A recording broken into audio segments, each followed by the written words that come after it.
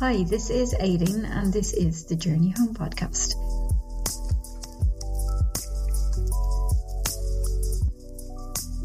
This is a talk on working with difficulty. So we can use the techniques that we've been exploring or the meditations that we've been exploring, and they're very effective when we're dealing with things that don't have such a heavy charge to them.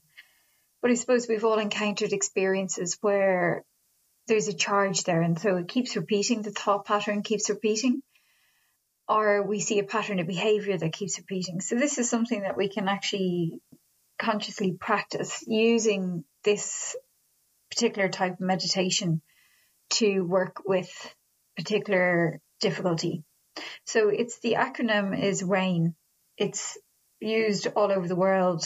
What it stands for is to recognize what is going on. So that's the first part, is can we just recognize what's at play here? So if I'm in a situation and all of a sudden I'm feeling very anxious because I'm feeling threatened or whatever is happening within the dynamic, so can I just recognize first off that that's what's alive here? This is what I'm experiencing. I'm experiencing anxiety. I feel under threat.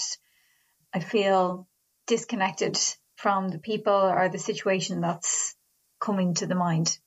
So the second part is to allow. So can I allow the experience to be here just as it is? So without pushing it away, without trying to make it anything different, can I just allow that experience to be here? And that sounds quite simple, but we'll have created strategies over our whole lifetime to keep away this discomfort. So whether that's distraction or picking up the phone to look at social media or to ring somebody or to tell somebody about it, or something that just pushes the discomfort out of us, that we get away from it. So we no longer want to be in contact with the discomfort that we're experiencing within ourselves. And so we've learned a lot of strategy to stay away from it. And so this is about actually allowing it to be here and not turning away from it. The second, or the third part, should I say, is investigate. So this isn't like a real cognitive investigation. It's not like you're trying to get to the bottom of something with your mind, but you're trying to be really curious to what is here? What's actually my felt experience? What's my bodily experience in this situation? Because that makes it very real. That makes it really present. So I've recognized what's here. I'm allowing it now to be here. Now can I bring interest and curiosity to how that resonates within my lived experience? So if I'm feeling anxious or I'm feeling frustration or I'm feeling, under threat, I may notice that my jaw is clenched. I might notice that my throat feels really tight. I might notice that my heart is racing. I may notice that my shoulders are hunched. I may notice that my legs are gripped. So whatever that is, can I notice that? And then can I allow that to release? So I'm starting to now become intimate with what does anger feel like within me? What does anxiety feel like within me? Where does it live in my body when it happens? So now I'm not so much out of control and something happening to me, but now I'm actually really interested and curious to what's happening here. So it changes our perspective towards it. And then we bring the R.A.I.N, which is nourishment. Nourish with compassion, self-compassion, with kindness towards ourselves. So the reason we use distraction is because it's not comfortable. We don't like it. We don't want to be with it. It's not something we're enjoying. The fact that we've actually turned towards ourselves means that we're acknowledging the pain or the discomfort that we have.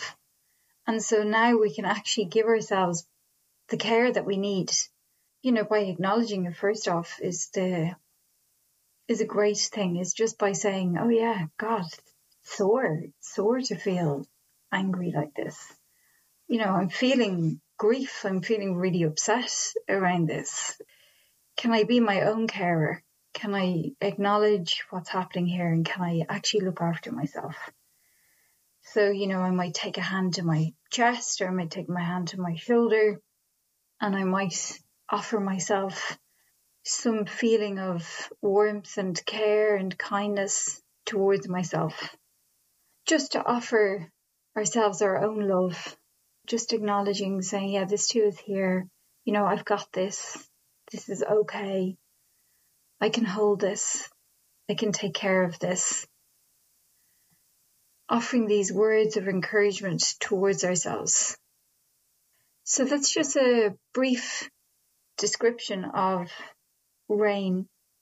You'll see within your meditation, you can meditate, but then something happens to you that's got real charge to it. It's got a stickiness to it, and it's not going away. And within that, we need to use something that's actually turning the light of awareness more intently onto it, so that we can become more familiar with what's here. It doesn't necessarily mean that it dissipates straight away, but it definitely starts to soften it. And it's a tool that we can use over and over again, after situations or in situations.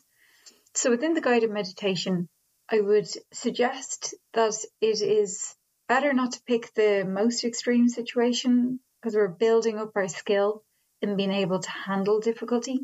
If you pick something that's like kind of medium and use that, and then we will have a base, an anchor, that if things become too overwhelming, we can just come back to somewhere that we can gather ourselves again, our breath, our hands, wherever it is that you want to use as an anchor.